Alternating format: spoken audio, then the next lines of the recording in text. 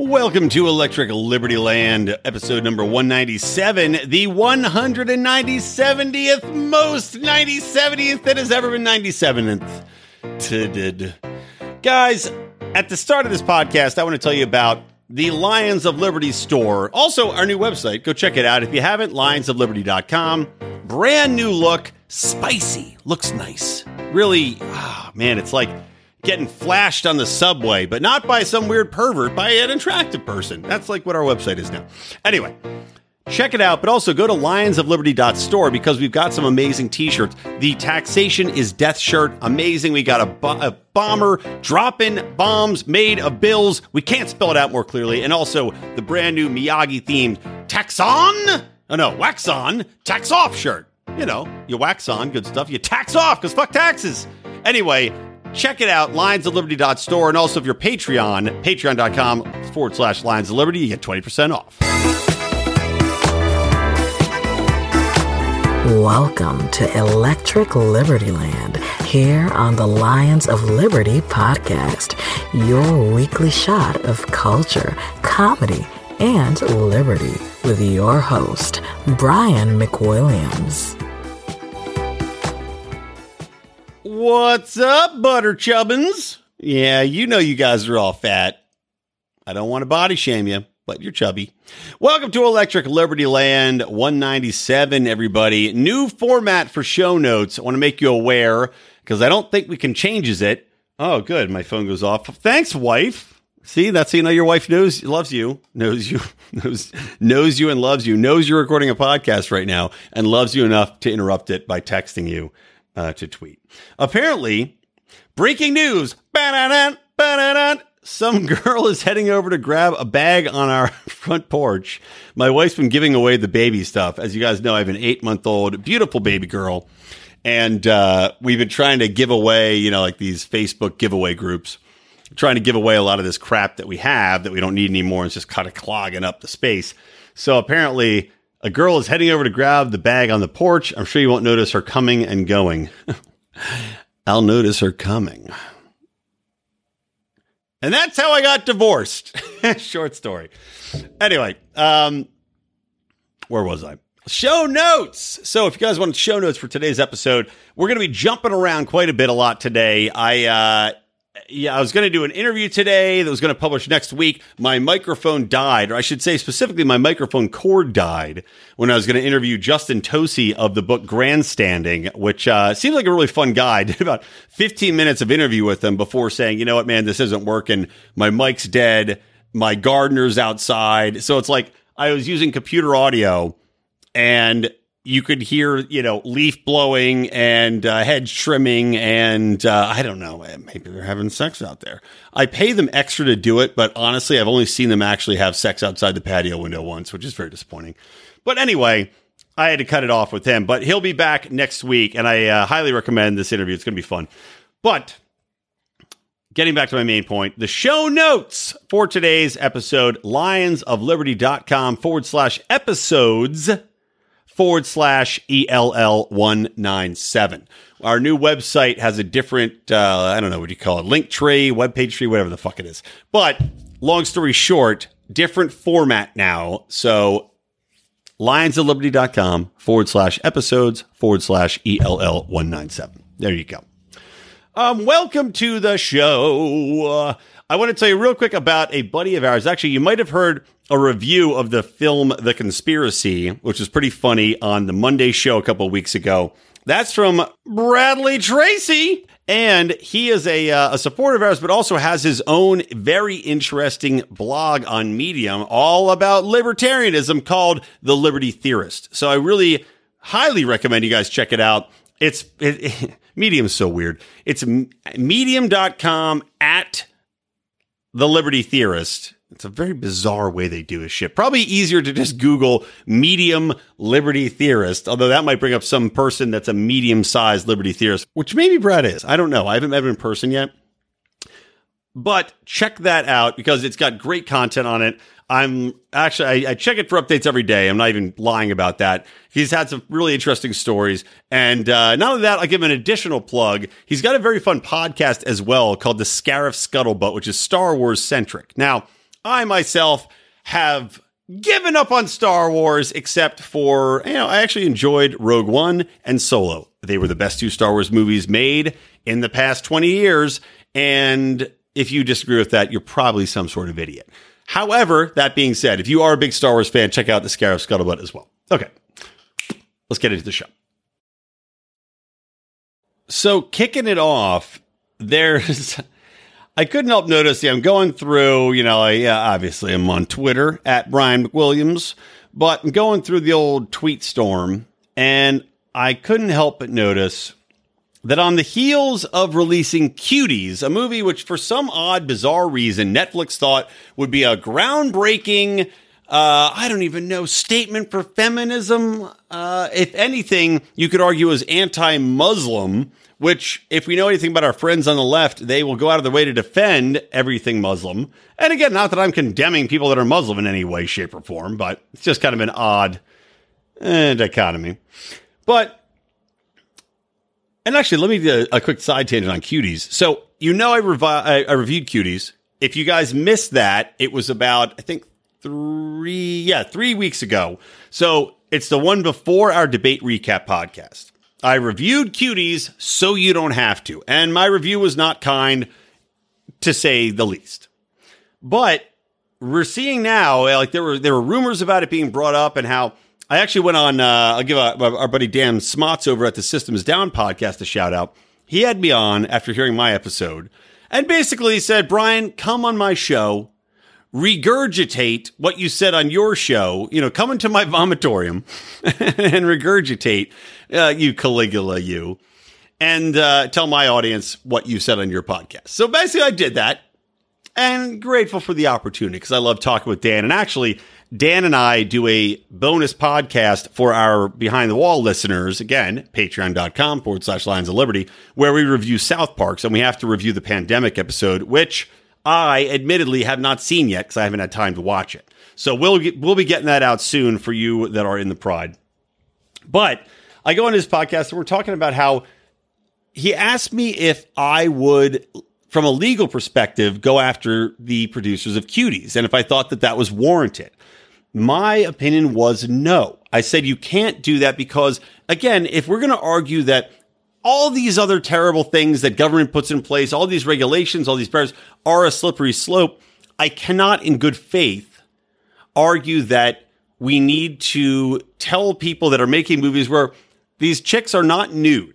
Granted, they are lewd with an L, but they are not nude with an N in the movie. And I feel like it's a little bit of a bridge too far and would really impact people's artistic freedom and also really hamper what people thought they could or could not do in the stories they could tell by saying, well, if you have girls doing something provocative or that could be interpreted as provocative and you give it legal weight from a government perspective, and now they can come after you for whatever, you will have a very big impact. And I'm sure some people want that. I'm sure people on the very conservative right want that in there. They do, and no sexualization of children. Look, guys, I'm all for that. Again, if you listen to my review, that cannot be more clear. But I am nothing if not very, very consistent in this point where I don't think that's something you get the government involved in. We've seen the public reaction. You see the IMDb replies and the ratings on this. It's got like 1.2% on IMDb ratings. People hate this movie. Rightly so. Netflix is being raked over the coals. Rightly so. We don't need to get the government involved in this. That's what we're always saying. We don't need to get the government involved. I don't want them involved now. That being said, it is kind of funny now that Texas has indicted Cuties and Netflix for, quote, promotion of lewd visual material depicting a child over Cuties. A grand jury in Tyler County, Texas. So it's a local jurisdiction. But when you look at some of the clips, it is honestly hard to argue that this is this actually is from Ted Cruz. Ted Cruz says, quote, the film routinely fetishizes and sexualizes pre-adolescent girls as they perform dances simulating sexual conduct in revealing clothing. at least one scene, including at least one scene with partial child nudity. Now, in this movie, one of the most disturbing scenes, and one which makes no sense, has no practical reason for being in the film whatsoever, is that the lead girl takes a selfie of her own vagina. Now, you don't see it. All the same, very strange, very unnecessary. So I'm not surprised to see this happen. At the same time, I'm not for it. Let this rest in the court of public opinion. Should the government get involved, it's bad for all of us. It's bad for art. It's bad for censorship. It's bad for First Amendment. I mean, for fuck's sake, this may be the hate speech of sexualization when we come to it, because once you establish that principle, you can wield it like a cudgel. And you will see if there is legal precedent set for this type of thing, it will be wielded like a cudgel. And it'll come after shit that you like, I guarantee it. I know a lot of you libertarians like fucking anime. I like anime, guys. I'm not coming after you. I'm not shaming you. I enjoy me as a good anime. I fucking love anime.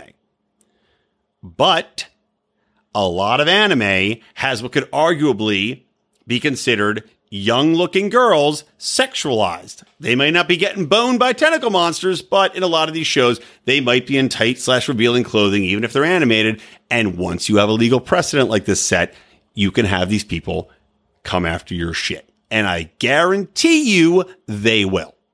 So let's be careful how far we go with this. But getting back to my main point, I'm on Twitter and I follow Hollywood Reporter. I get the Hollywood Reporter. I've worked in the publicity sector of Los Angeles, representing films and directors and TV shows and everything for long enough that I have these connections. And so I read all these trades. And also, of course, I'm working to be a writer in Hollywood. So I read these trades for other purposes. Although typically I find that I just get mad about the trash that's being made and throw it in the garbage. And in that vein, the Hollywood Reporter's Twitter feed has a story on how Hulu has released the first full trailer for Justin Simeon's Sundance horror called Bad Hair, which, get this, offers a look at racist beauty norms while playing against a chilling rendition to Belle Biv DeVoe's Poison. Oh, my God. Let me just say, Get Out, I think, still has like a 99% on Rotten Tomatoes, if not 100. Get Out, which I also reviewed with Dan Smots at The System Is Down, and I did a podcast about. Get Out's a fine movie. It is in no way a groundbreaking statement on racism in America. It may be attempting to be. It's not. In fact, it's actually a stolen idea from another movie. The exact same concept from 40 years earlier.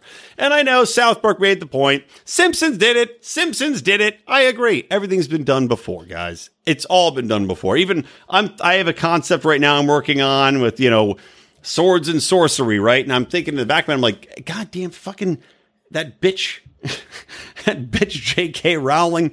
She did all this crap with Harry Potter. Anything I write's going to be derivative of that. Meanwhile, I just had Mark over, which is why I'm a little drunk right now, by the way, and planning on getting drunker. Mark came over because my mic died, and he was like, I'll drive down. He's about 15 minutes away. He's like, I'll drive down with my mic if you need it. Then I figured out the cord was the problem. I had a bad cord. But he was still here. I'm like, well, while you're here, let's have some drinks. And he's going to be coming over with his new lovely wife. Yes, that news was not fake news from the Debate Podcast on Thursday. So I was like, well, while you're here, you might have a drink. Let's talk about watching a movie outside with the projector in this beautiful LA weather. And I brought up the movie The Worst Witch. Now, The Worst Witch, if you haven't seen it, is a classic. It's one of my favorite films of all time. It's got Tim Curry in it as the lead warlock who all the little girls are cutying their panties over. It's amazing. It's equal parts cheesy, hilarious, clever in places, the worst special effects ever, overacting, and Tim fucking Curry. Oh, God, it's great. I own it on DVD. That's the only way you can see it now. So I'm talking about The Worst Witch, but J.K. Rowling ripped the fuck out of The Worst Witch. Ripped it off blatantly. It's crazy how bad it is. They should have sued her tits off. But, writing anything that's difficult, you're always derivative. This movie, this bad hair, of course, people look at the success of Get Out, painting a horror movie in the racial colors, which everything is now viewed. And they go, oh, well, I should do something like that because clearly someone's going to fucking snap it up. And somebody did. Hulu. Let me say again the description of this movie. Bad Hair, a horror movie which offers a look at racist beauty norms. Do we really need a movie that focuses on racist beauty norms? Number one, I don't think racist beauty norms really exist. That's just me. I've dated all races. Actually, I can't say officially dated. I have fooled around. With all races. I have dated most of the predominant races. The blacks, the Asians, the whiteys. Native American. I could check that off. I cannot say I formally dated anyone from the Indian population, but that's where the fooling around covers your bases. I don't think in 2020 America, for anybody under the age of 60, a racist beauty norm exists other than what the left pretends it to be, which is somehow, and again, what I can't help thinking about this shit, just like what I was talking about with the Cuties review, right? Where they're criticizing Muslim culture and how women are subservient to men, but you have the women of that culture fully endorsing it and forcing it on the next generation. It seems the same with beauty norms. I'm not out there as a man telling women what the fuck to do with their hair or their clothes or their bodies or their jewelry. I just respond to what looks good. And I'm sure my interpretation is also impacted by what I consume in pop culture. Pop culture and fashion are not dictated for the most part that I know of by a bunch of straight men. If anything, I would say it's probably gay men and women, at least in 2020. So how the fuck are there racist beauty norms that we're supposed to somehow believe exist and need to be fought against in a horror film set to Belle Biv DeVoe's Poison? When I see a hot chick on the street, I don't care what color she is. She's just a hot chick. That probably goes the same way for a lot of girls. They see a hot dude on the street. That's a hot dude. Beauty is in the eye of the beholder. That phrase exists for a specific fucking reason, and it does not have anything to do with stereotypical whiteness. This movie does not need to exist. If anything, I would argue that people that have exceptional, erratic, eccentric, I'm blanking on the word. Eccentric hairstyles draw more attention, probably get far more kudos, probably get far more huzzas, likes on social media, retweets, whatever else you want to call it, than your average basic bitch white chick that goes out sporting the Rachel from Friends haircut that went out of style 20 years ago. Give me a break with this shit. And if this is somehow a movie made by black chicks chastising other black chicks, which I bet it is, by the way, I bet that is what this is a masturbatory feminist black chick piece wherein they say we should be proud of our, whatever you want to call it, frizzy, close cropped hair, nappy hair, to use the vernacular of, God, who was that guy that got fucking fired? Can't remember. Some white radio host. I'm sure it's something saying we don't need to emulate the white woman's hairstyle by making our hair straight and having extensions and all this shit. Okay, fine. I'm not a chick. I also don't have hair. I happen to be bald, sadly. Even though my wife pretends that I am better looking bald, I know and she knows I'd be much better looking with hair. But it's kind of like if you're a black chick, right? And this is just me coming at it from a basic logic perspective.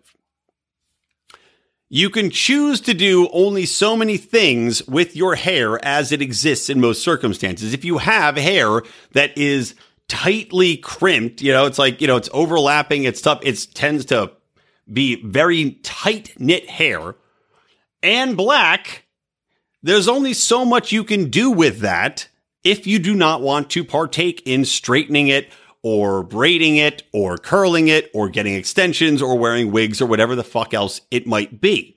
Just like I, as a bald man, have very limited options. My options tend to be grow out the old musician, hippie, mullet, ponytail, right? That's option 1. Option 2, go Jeremy Piven hair plugs, which I'm not going to do. Option 3, grow out the monk mullet, that shorter monk ring like Friar Tuck. Or 4, just focus on beard hair and shave this shit down. So I maintain my look of an attractive man, and then I play with the beard hair. And as Dave Attell once joked about, basically just look like a terrorist all the time. Those are my options. Other than that, I could choose to wear a wig or, as I said, get hair plugs or do some other thing to change my appearance. It's just like the Asian population. There's a reason that Asian people dye their hair so many fucking crazy colors. It's because they all have the same black hair. That's what you do. It's not a racist stereotype. It's trying to do something different, for fuck's sake. Ross Ulbricht is serving 2 consecutive life sentences plus 40 years for creating a means for individuals to anonymously make online exchanges using Bitcoin. His actions did not create victims. For nothing more than creating a marketplace, the government locked him up and threw away the keys. Let's get Ross pardoned and get victimless crimes off of the books. Hashtag free Ross. Free Ross. So an interesting time. If you guys are new and you haven't heard this little mid-roll ad for our buddy Tyler Colford, a.k.a. Crypto Man, it comes at a perfect time, mainly because we just had a big debate. We're talking about on this show. The drug war was mentioned 0 times. They talked about race. They talk about relationships. They talk about rioting. They talk about Breonna Taylor and policing. They talk about over-policing and what to do. Nobody's bringing up the drug war. And, of course, Ross Ulbricht is in jail for life. 3 life sentences for allowing people to interact voluntarily on a website to basically buy and sell drugs voluntarily, non-violently, and they put this man away in jail. Meanwhile, the drug war has not only affected him disproportionately, and all the proceeds of this track, by the way, are going towards freeing Ross Ulbricht, which is why hashtag free Ross is what you need to remember and listen to. But it's just unbelievable. We're listening to a debate where nobody's discussing it. I said land of the free, scapegoats and sheep.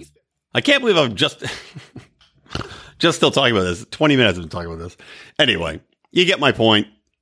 These movies are just so utterly stupid. A stupid derivative. Again, it's signaling. And I'm going to have Justin from Grandstanding on next week. We'll talk maybe about a little bit about this too. The grandstanding of what movies are being made now. The choices that these fucking stupid companies are making to put out shit that people are going to watch and go, why does this exist? Bad hair falls into that category. Okay, moving on. I want to talk a little bit about Gavin Newsom, who I just found out, and I have not sourced this, but I believe it's true in all likelihood, but the American Conservative, I think that was, or the American Thinker, they had a story that referenced how Gavin Newsom, California's piece of shit, uber liberal dipshit governor, is Nancy Pelosi's nephew.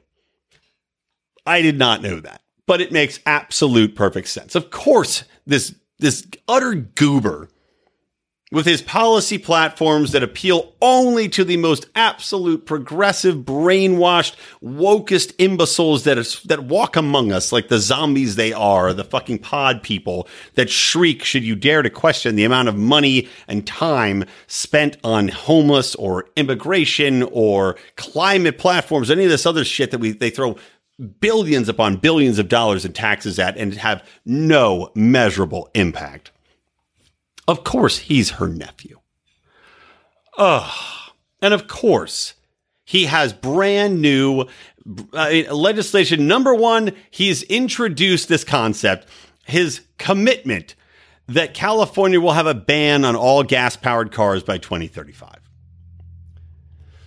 Now, I've referenced this before. A buddy of mine that's a comedian, he's been on the show, Toby Masoriano. He is, I respect his intellect. He is very much more left than I am. But he's a man who has a good intellect, and he's not one of those people that won't listen to an argument. So I had him on, and we talked about this, that, and the other. But I was on his show back when you could go to things in person in Los Angeles, called the Up Close and Political Show. And basically, he brings together people that are academics, people that are experts in a field with comedians. So I was brought in as a libertarian, an expert in all fields, obviously. But as, again, a comedian, probably a lot of you that are recently joined, we picked up a couple thousand listeners, maybe not that many, maybe 1,000 listeners. But if you don't know, I've done stand-up comedy for many, many years and hundreds of shows. So I am viewed, at least to some extent, as a stand-up comedian. So he had me on, and the climate change was the basic topic. So I went up and I did some climate jokes, which were pretty funny. And then we did a sit-down discussion. It was me. It was a guy that was, I think, an economist, and then some guy that I lost all respect for during the course of the conversation that was like, I don't know, a researcher in ocean biology or something like that. It was just a real hack. And another comedian on the stage, and had an overall pretty good discussion. But I made the point that when you have all these measures for climate change, overarchingly, even though they talk about, all these fucking liberal talking points, it's all about helping the poor and the most vulnerable mothers. Oh, these people are going to be displaced by climate change. Bullshit on all of that.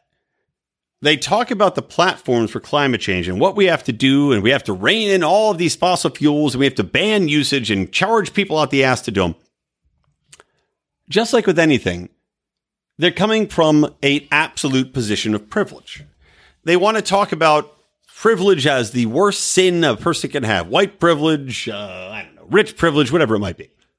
Just like they want to take away guns from people, all these celebrities, all these rich people, all these uber rich progressives in these fucking cities that live in gated communities. Of course, they want to take away your guns. And they want to take away your freedoms. And they want to tell you how to live because they don't have to deal with the realities on an everyday basis. Of course, they want higher taxes. Of course, they want all these things because they're already rich. They can afford to pay them. It doesn't impact their lives. It's not, $1,000 a month isn't a life-changing proposition to them, whereas for most people it is. And that's the thing with climate change as well. And Gavin Newsom's fucking idiotic idea to ban all gas-powered cars by 2035. On this panel, we're talking about the impact of these climate platforms. And I told him, I said, you privileged assholes. You want to tell all of these developing nations, right? You talk about the plight of Black America and Black people in general. You talk about the plight of these countries, all these Asian nations and these poor people in these Asian nations and how they're going to, water levels are going to rise 6 inches and destroy them. How about denying them access to fossil fuels, which we as Americans have built our nation on, having been advanced enough to take advantage of them, built an entire empire on, gotten ahead, and now we're the most dominant force in the world on. And China, of course, is quickly adapting and quickly using that exact same platform, fossil fuels, to build up their dominance. And now we are in our ultimate egoism going to tell these other poor countries full of vulnerable, poor people dying of fucking dysentery that still have children that have to work 8 hours a day to make a meager pittance. We're going to tell them they need to knock it off because of fucking climate change. How about you go eat a dick? The most hypocritical, stupid shit I've ever heard. And this is the same with Gavin Newsom. We're going to ban all cars that use gas by 2035. Oh, good plan, asshole. Who's that going to affect? You know who it's going to affect? Not the rich, not the Prius driving shitheads who seem to not know how to fucking drive and drive 10 miles below the goddamn speed limit all the fucking time. Fuck you if you own a Prius, by the way. I fucking hate all of you. Not the rich people. The rich people are not the ones that are affected by this. The rich people that can afford to buy hybrid cars and afford to drive or afford to pay extra money on their electric bill, which is already skyrocketing because everything uses electricity now, even though we seem to forget that we don't have enough power in the grid from renewables and never will. So where do you think the electricity comes from to power your hybrid cars, idiots? Oh, that's right. You need to have a fossil fuel backup. You need to have coal-fired plants. You need to have plants that rely on actual burnable fuel because battery technology, they've admitted, the battery industry has admitted this, has hit its limit, absolute limit. We can't get any more out of batteries. You can charge them up as much as you want. It becomes an unbelievably expensive proposition if you want to support an entire grid with renewable energies. It's why California has had rolling blackouts. We had a few days where the smog and the smoke was covering up the sky. We had a very hot weather. You didn't have solar. You didn't have wind. Guess what happened? Rolling blackouts. Guess what? We resort on fossil fuels. This shit is stupid. It doesn't make sense. It doesn't make economic sense. It doesn't make amps and watts sense. But you have idiots like Gavin Newsom grandstanding on it. We're talking about getting rid of the most basic, affordable way of transportation that exists.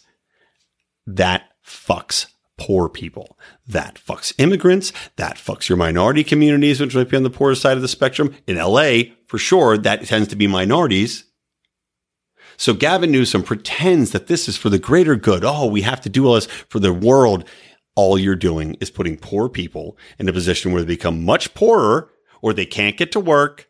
And then what happens? Oh, then they're doubling down on their resilience or not their resilience, excuse me, their reliance on the government. And maybe this is the idea all along. You know, it's like a buddy of mine, Don Adani. Don, if you're out there, what's up, buddy? My buddy Don, and many other people have talked to this too, talks about Homeless Inc., the industry that has become the homeless issue. And his theory, and I agree with it wholeheartedly because I'm a cynical libertarian, is that they don't want to solve the homeless problem. The homeless problem is an issue that exists so that government can continue to grow. It's not in their best interest to solve it because then they'd have to slash all of the hundreds of millions of dollars. This city, San Francisco, Seattle, hundreds of millions of dollars every year pumped into this fucking issue. It does nothing. We've had the homeless problem accelerate and grow larger every year. We keep having fucking idiotic ballot measures on the thing to push more money into it. It does nothing because they don't enforce any laws. Homeless Inc. They don't want to solve it. They want to make it worse so they get more government power, more control, more taxes, more everything. It is insidious. We're seeing that with this problem too. We're going to ban the cars so you can't get to work. You can't get to work, you got to rely on public transportation. You can't afford your home, you can't feed your kids. Who's there for you? The government. Well, we got to raise taxes for that. We got to invent a whole new bureaucracy to take care of this transportation issue that we created. It is a prime example of government creating the problem, then creating solutions to the problem that don't work so that they have to keep tacking on more and more and more. Fucking classic. Another thing with Gavin Newsom I want to talk about too, this fucking asshole, is that he pushed through this corporate boardroom diversity law. Now, this has already been passed. And I talked about how first they mandated you had to have women on. I don't see how that's constitutional, especially let's say you're a family-owned company, right? Let's say you are a private family-owned company. Your board consists of your family. Now you have to invite in some random dickhead. Not only that, it can't just be any random dickhead. It's got to be somebody that's LGBTQ, that's Latino, that's black, that's trans, that's whatever the fuck categories you want to check off in this bingo card of bullshit. The good news is Judicial Watch, I believe, I was reading a story on it earlier, and it had Judicial Watch's Tom Fitton quoted in it. I believe they are pushing back with a lawsuit saying this is absolutely unconstitutional. And it is, and it should be. The government has no right to interfere in the operations of a private corporation or a public corporation for that matter, and who it puts on its fucking board of directors. The government's using this quote unquote equality under the law catchphrase which means nothing because I dare you to prove that somehow boards of companies are denying people equality by who they choose to put on the board. It doesn't make sense. And like anything else, if you're scrambling, just like I was talking with last episode about the Oscars and how the Oscars had now mandated that you have to have, just like California boardrooms, a gay, a Jew, an Italian, and a redhead gay. They all live together on Avenue A. Nobody will get that reference. That's from The State, one of the greatest sketch comedy shows ever created, way back when in the 90s. But if you do get it, cheers to you. But just like with the fucking Oscar diversity mandate bullshit, all you're doing is fucking over these companies that are smaller. The big companies can afford to find a really good candidate that happens to be gay or black or whatever and bring them in and pay them enough money where they can find somebody really good. If you're a smaller company and your board of directors, you can't afford to do that. So basically, you're going to go out and find some piece of shit to fill that fucking bill that you don't need there. That's an extra $25,000 on your company corporate bill every month. Because that's what these people get paid, by the way, or maybe not, maybe every year. But if you're on the board, you get paid. So basically, California is mandating that these people either fire somebody that they have already that is very competent, or they hire somebody additional, bringing more money on top of their own natural expenditures. And if they don't, they fine them $100,000. You can see where this is a problem. California leading the way in driving people the fuck out of here with stupid proposals like this, with business killing, woke leftist goddamn nonsense like this. And these fucking idiots keep voting for it. They keep voting morons like Gavin Newsom in. They keep blinding their eyes to what's going on. They keep I get every time there's a tax increase, these people vote for it, even though it does nothing. Every time there's a money towards education, even though we have some of the highest paid teachers, some of the most money going into any school district, and we have the worst. It's terrible. They vote for it every time. They don't fucking learn. I've gotten through 3 news items on my email to myself, and I'm 37 minutes in. Well, you know what, guys? Buckle up. This is what happens when you start drinking early. When Mark comes over and I start getting a little, How about this one? Some good news on the foreign affairs front. I saw that they're already bringing troops home. Something like 1,500, 2,000 troops have already moved out of Iraq. This is confirmed by the Iraqi parliament. That is happening. That is awesome. And, it's not something anybody's going to talk about. I hope Trump talks about it a little bit in the debate, but trying to make good on those promises to end these endless wars, I think would be a big win for him. In addition to that, Pentagon has informed Congress it's preparing to have zero, quote unquote, zero U.S. troops in Afghanistan by the spring. That would also be incredible. We have been in Afghanistan for 20 years. It's insane. Well, maybe not 20, 19 years. Soon to be 20. We're throwing money down the tubes. I've talked about on this show numerous times, the reports from the ground, from actual commanders there, is that all that happens is that the U.S. goes in, trains some troops, trains some police officers, and as soon as they leave whatever town or area they're in, the Taliban come in. The police that have been trained by the U.S. go, we don't want to die. We don't feel like fighting you. You can take it over. This happens again and again. You know why? Because it's not their fucking war. The U.S. came in under this delusion that the Afghani people wanted to be free and American, and we need to bomb them into submission for them to realize that and take over their country. Isn't it shocking when they don't want to die for an American war after the Americans leave the territory and aren't watching them? What a crazy idea. And yet, we've been there for 20 years repeating this exact process. So again, this is a great thing. Ring the bell. Good job, Trumpster. Oh, next. Oh, this is a funny thing. Let's talk a little bit about, let's get into a little bit more on race And then let's go into some COVID talk because there's a lot of funny shit on COVID. But I really enjoyed, there's a website which I'd never heard about before. And if you are an owner or partake in this website, good on you. It's called Law and Liberty, lawliberty.org. Apparently part of the Liberty Fund Network. And I guess they even have podcasts. What podcasts do they have? I don't know, just random. Law and Liberty podcast. Interesting. Well, good on them.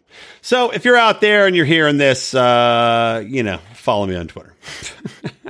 But they have an article called Calling Princeton's Anti-Racist Bluff. And this is really, really funny. So last Thursday, this was written on the September 22nd. So this would be around September 18th, maybe, let's say.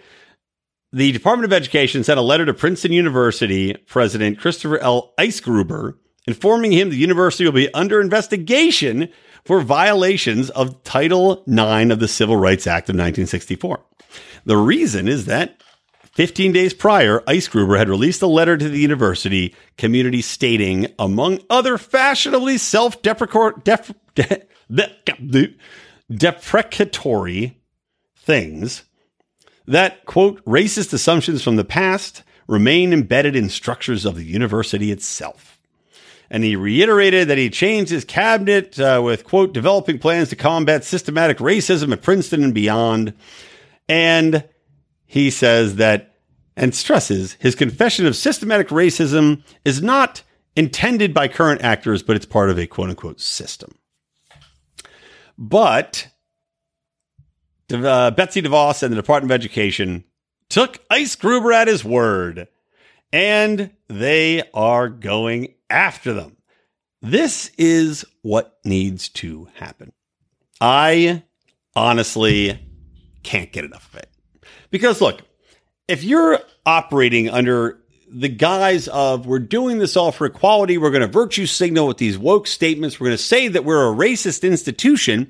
If you're going to say that, then you bring upon the wrath of the government, which you have fallen under the guise of with this Title IX legislation, which you didn't fight against, which you've been, I'm sure Princeton has been tooth and nail fighting against Betsy DeVos, trying to demand that people get their due right to defend themselves, and they can't be drummed out of fucking colleges on bullshit accusations by tribunals that have no judge, jury. They have, I should say, they have a jury and they have executioners. They don't have any sort of standards or means for a fair hearing. So I think it's absolutely hilarious that Princeton has declared itself racist, and thus the government says, oh, okay, you've admitted you're racist? Well, then we will assist you in getting rid of that racism. We'll just step in and gently guide you on the right path. I mean, is there any faster way to stop woke nonsense like this from cropping up than for people to be taken at their word? For every asshole on Twitter that talks about their white privilege, if there was somebody that stepped in and said, okay, wonderful. Now, granted, I do not want a government organization to be able to step in and demand restitution from people that have declared that they have too much white privilege. I'm just saying in a theoretical manner. It's pretty fucking funny. Like, this is one, I had Ryan Long, who had that great sketch. Comedian Ryan Long, he had a wonderful sketch. He was on actually before he did this sketch showing you I am in the fucking know on who to get on this podcast. But he had that awesome sketch about the woke bro and the racist bro and how they're best friends because they agree on everything. But that would be a great Ryan Long sketch, just taking these people on Twitter on their word, the white privileged people, and coming down on them and having, the governmental office of white privilege come in, and once you tweet about it, then somebody comes to you and goes, okay, well, here's the bill. We've calculated it, like the IRS, but for wokeness. The white IRS, the YRS, or WRS, I guess. It sounds better with YRS. Fucking hilarious. So, yeah, stick it up your butt, Princeton. You get what you get. How about this? Talking about COVID stuff. Less than 1% of teachers and students have been infected since schools reopened. Wow, weird. It's almost like the way this entire virus is rolled out, which the media doesn't want you to believe, wherein you have a 99% survival rate, wherein you have an infection rate that it seems to be hovering around 2%, but among very young people, among people that aren't susceptible to the disease already, and we already know that young people tend not to be affected by it. Number one, they're hard to infect because of the way the virus is transmitted in the lungs. And number two, they barely have any symptoms. We also know that asymptomatic people cannot transmit the disease. It's something like if you're asymptomatic, your transmit percent is like 1%. So 1% of 1%. So this is not a shock. And yet we have the French fucking banning homeschooling in 2021, which is just so bizarre because you've got all these kids, right, that are homeschooled. I'm not sure exactly what France is doing with schooling, if they're doing it in person or not. But you've got people that are homeschooled now because their kids basically are forced to sit on a Zoom call, and you've got principals, the most piece of shit principals that exist out there, calling Child Protective Services if your child is not on their Zoom lesson. And these are true stories, by the way. This actually happened, I think, in Detroit. So you've got this scenario where you need to homeschool, and in France, it's probably the similar thing. France is seeing all these children being homeschooled, but their problem, because France is an uber left liberal, what used to be liberal, uber woke nation, right, of a fucking unionist and quasi-socialist, they have now embraced this concept that we can't have homeschooling because it would have religious indoctrination and teaching of kids. So they're going to ban all homeschooling. Now, I'm not one to go out of my way to defend the basics of religion. I'm not a religious person. I think John Odermatt and I still have to, we have a debate, which we have yet to set, about the existence of God. But I don't deride people that have religious beliefs. You know, we all have our, fallbacks. I'm drinking whiskey. Some people drink Jesus. And actually, I'm going to drink some whiskey right now. But to say that you're going to ban all homeschooling out of the fear that some children are being raised in a religious environment as far as education is absurd, and of course smacks of the authoritarianism, brainwashing, and indoctrination practices that every nation is after. I think it was Thaddeus Russell, or maybe it was a Hardcore History podcast, or maybe it was somebody on Thad Russell's show. But they're talking about how this all, the entire education system that we've adopted comes from the Germans, and is intended as an indoctrination system. You get the children in, you teach them about the state and the glories of the state. You teach them exactly what you want them to know about the history and the way that the country is moving so that they are good little worker bees. But at least in this country, you have the ability to homeschool or choose. Well, we should have much more school choice, shouldn't we? But at least you have the ability to homeschool. France has taken that out of the lexicon. And the United States, in certain places, is trying to do the same. I've seen bills about it. I've seen that Harvard professor who went out of her way to condemn homeschooling. But of course, this being America, it can't just be about religion. It has to be about racism, too. And of course, this fucking Harvard professor had said that it wasn't just the religion. It's that white supremacists are raising their children to be white supremacists, and only white supremacists homeschool. Of course, we all know that's not true. But to get back to this COVID shit. So there's no reason for schools not to be open. The transmission rate is negligible. Children are being denied social acclimation skills, social interaction skills. They're being denied the basics of education if you believe that your school does a good job. These kids are not learning shit. Can you imagine sitting down at 8 and watching a computer monitor for 6 or 7 hours? Can you imagine kindergartners doing it? It's like airplanes kicking kindergartners off for not wearing masks for 6-hour flights. What do you expect? These people that are teaching our children don't have the basic logic skills, the basic intelligence, working with kids every fucking day to realize that this will not work. And yet they push it, and they will not acquiesce any points of logic nor reason. Truly, truly flabbergasting. Moving on with the COVID stuff. I don't know if you guys saw this, but a hot mic caught Pennsylvania Democratic governor and their state rep laughing about the political theater of wearing masks. I won't play the clip. It's very short. I don't still feel like pulling it. But in essence, this chick got up. She's supposed to talk. And she's like, oh, I better put my mask on. This political theater. That's a verbatim quote. Now, they walked it back and said, oh, well, we were just, just joshing. But no, you're not. You're not just joking. This is political theater. This is all bullshit. We know this from the story I talked about. What was it, in Austin or Houston, about the bar district downtown. I think it was called Broadway, where they hid information from the populace because that information stated that the transmission rate in packed bar areas was something like 2%. And they couldn't have that getting out, not before the election anyway. As California's health director had said, not before the election. Of course not. Because that would expose the Democratic viewpoint that we're all going to die, that COVID has to be justified in locking down the economy, that all these Democratic governors that have destroyed state economies, that have destroyed 60% of small businesses, that have decimated bars and restaurants, that they're somehow justified in doing it. I hope and pray that when we look back at this in 10 years, we view it as the biggest mistake that we have ever made in the history of our country. And I say that knowing full well about Vietnam, about World War II, about everything else.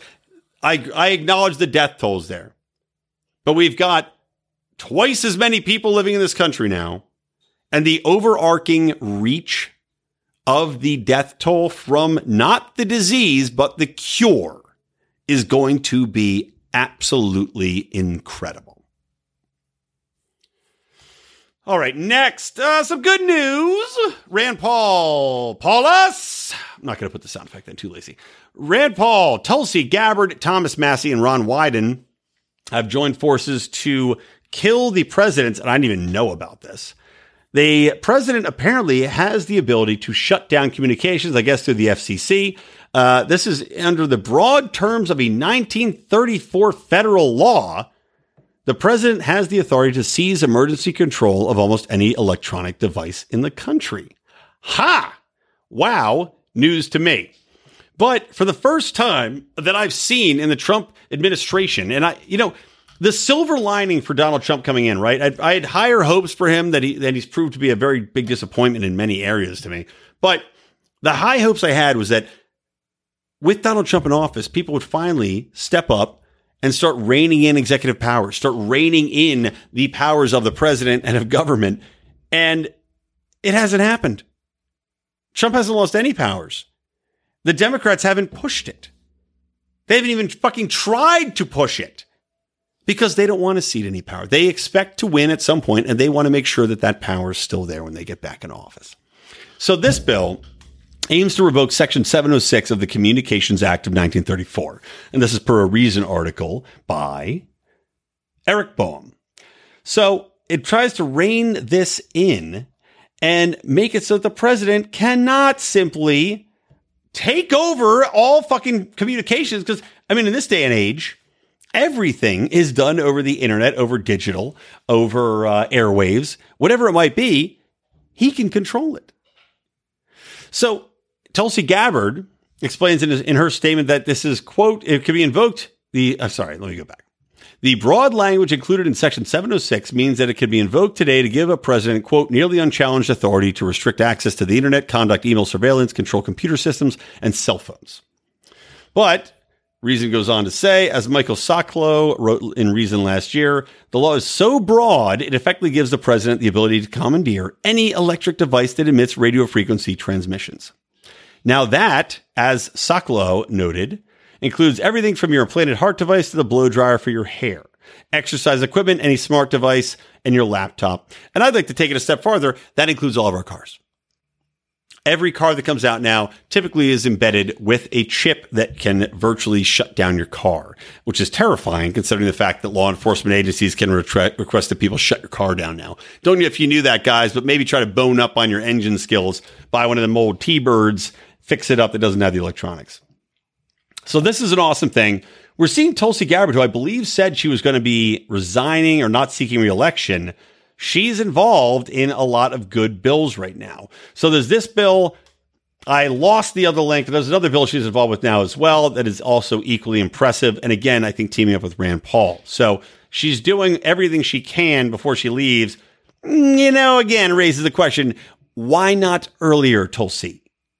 The answer, because she feared backlash from her Democratic colleagues in most of these situations and for the people that she would have to align herself with, a.k.a. Rand Paul, Thomas Massie, didn't want the blowback. Pathetic. All right. How about we talk about this little story? I'm going to wrap it up pretty soon. I'll do like 10 more minutes. So this little story, Americans increasingly believe violence is justified if the other side wins. Our buddy Pablo Sergio had said bad information on a Facebook post I did about this because I have long said that this is what is happening, and I believe it is absolutely accurate. This study has said that increasingly, yes, both sides believe violence is justified if the other side wins, and violence is justified in more circumstances than previously. So Pablo, waiting on that link, buddy. But why would this be a surprise? I mean, we're seeing it play out in the streets. We're seeing it play out in random attacks on people. We've seen it play out at political rallies. And I would argue, and I still say this de facto, that the left is more violent than the right. I've seen it a million times. I was getting in an argument with somebody in our Facebook forum 4 years ago where, Trump supporters are being attacked. What about all the riots? What about the random people getting beaten up? What about store owners being beaten with 2x4s in front of their own stores? What about people being randomly punched like Rick Moranis in the face? Now, granted, that may not be justified violence. The Rick Moranis thing may have just been a random attack. But we're talking about burning, looting, 100 days plus of violence in Portland. And what about this makes you think that people aren't increasingly believing violence is justified if the other side wins? Remember Punch a Nazi? That's okay. Remember Nick Sandman and how people said he had the most, a prominent journalist said he had the most punchable face he'd ever seen? This is how it goes.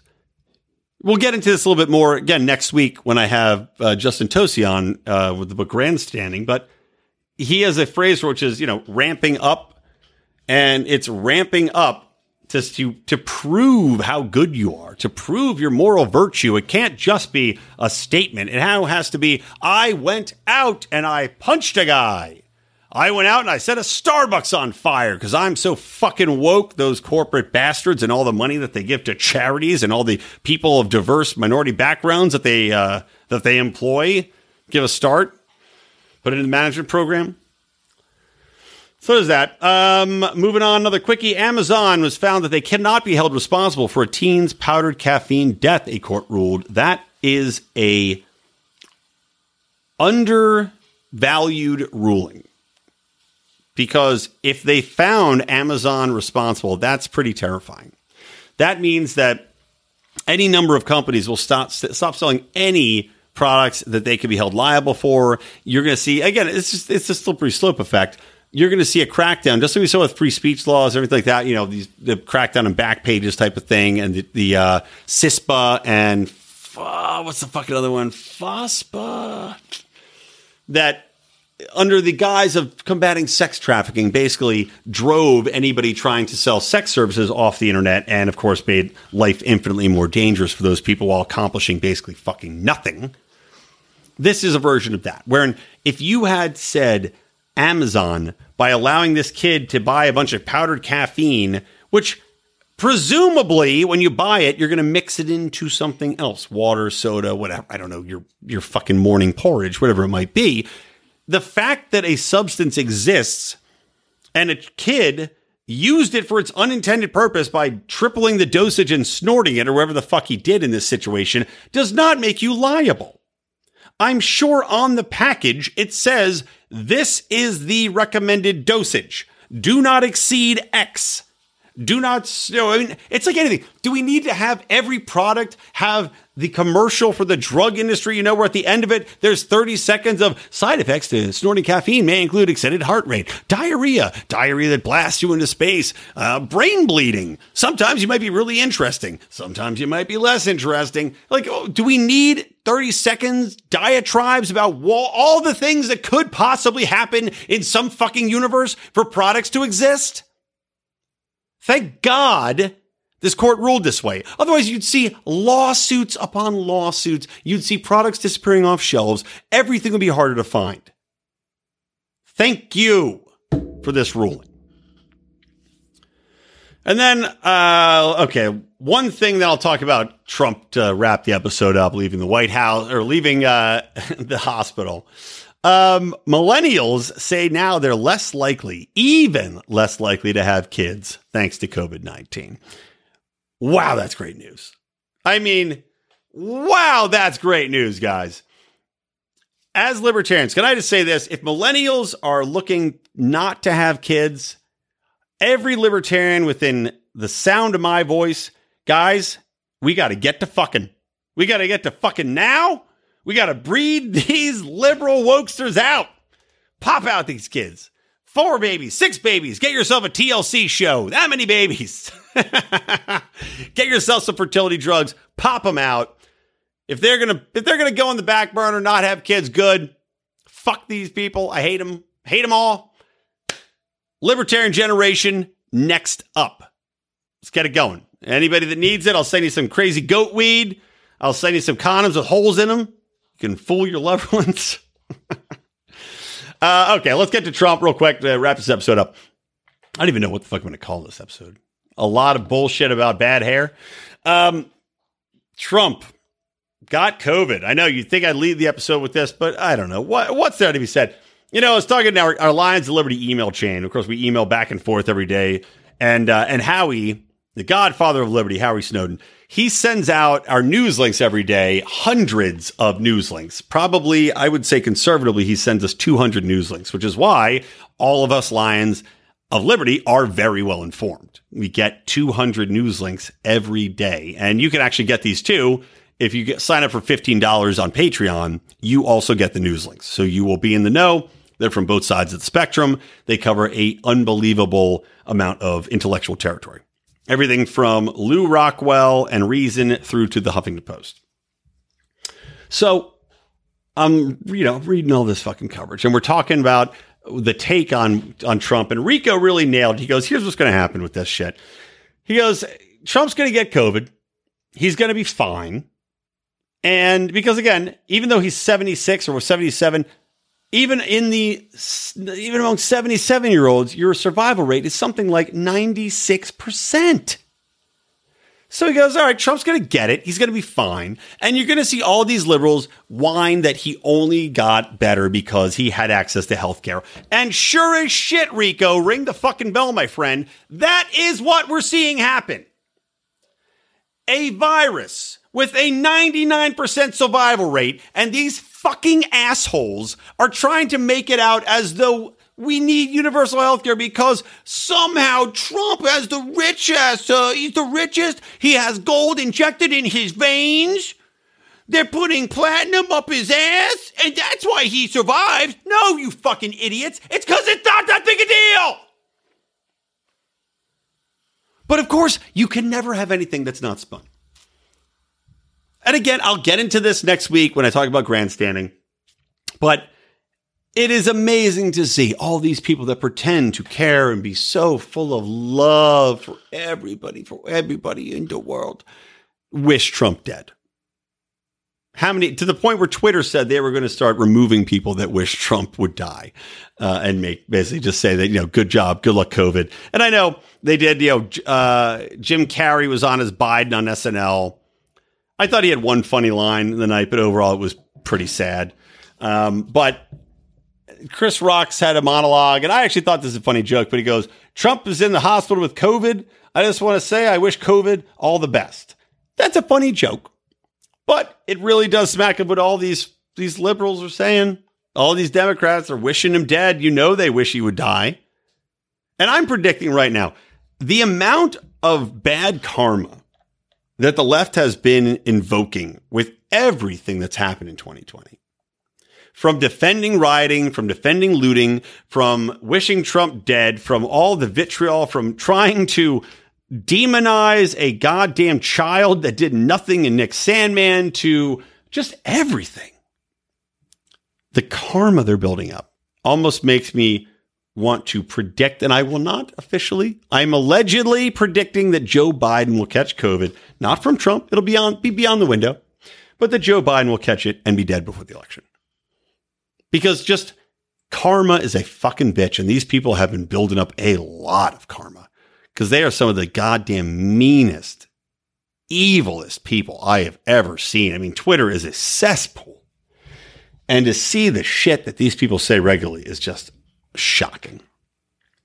But I wish Trump all the best, not because I view him as a good candidate, not because I view him as a bastion of liberty, but because I view him as a giant middle finger to the cult of COVID, to all the people that pretend that this disease is something that we need to compete repeatedly. They're talking about shutting down entire cities again.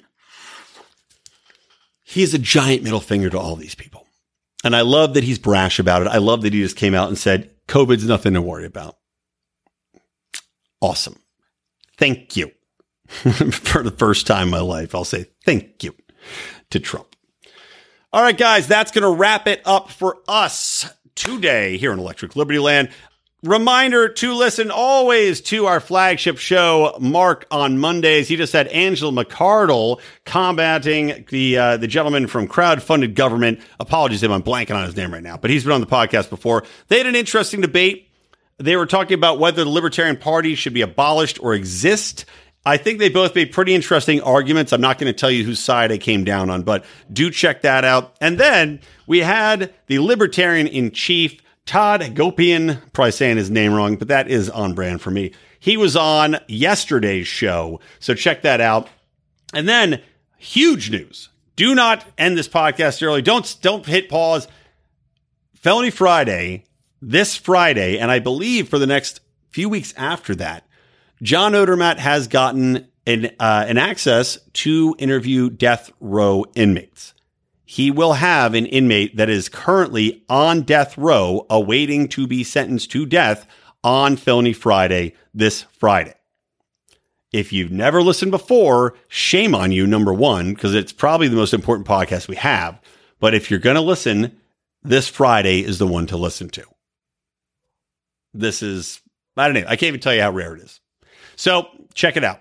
That's going to do it, guys. So for me, Brian McWilliams from the Lions of Liberty and from Electric Liberty Land, always stay plugged in to Liberty.